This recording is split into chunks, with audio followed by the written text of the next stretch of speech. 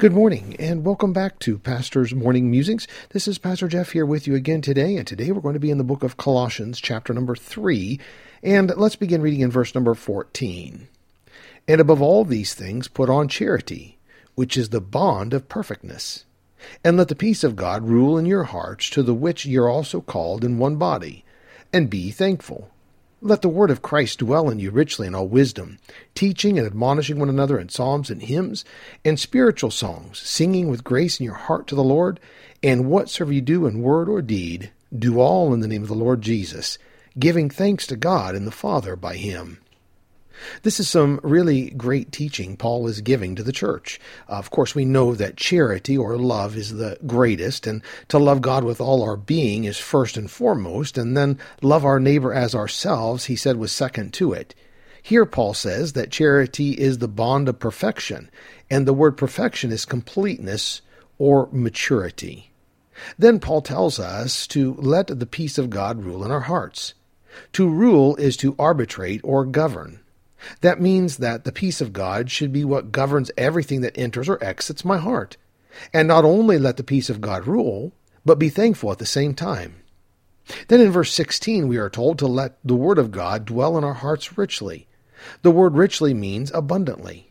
Not just a little, a lot. That means we need to be reading and studying the Bible every day so that it will increase in us mightily.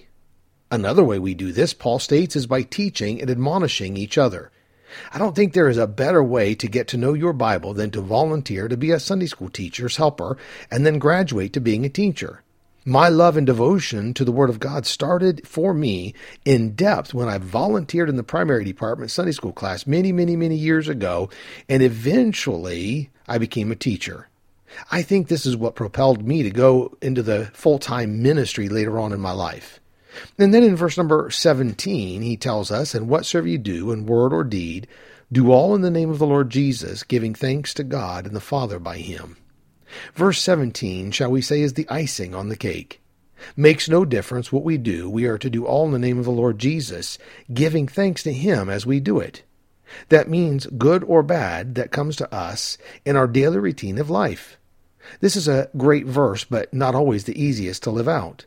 Often at times we want to set our Christianity off to the side and deal with the problem that comes our way in the flesh. I know I'm not perfect at this, but it is a place that God wants for all of us to be. I kind of feel like if we would just simply heed the previous verses, though, verse 17 might not be so hard. So let me leave you with one last thought for today. To be good to all who come your way, for when you meet, may be in difficulty seat.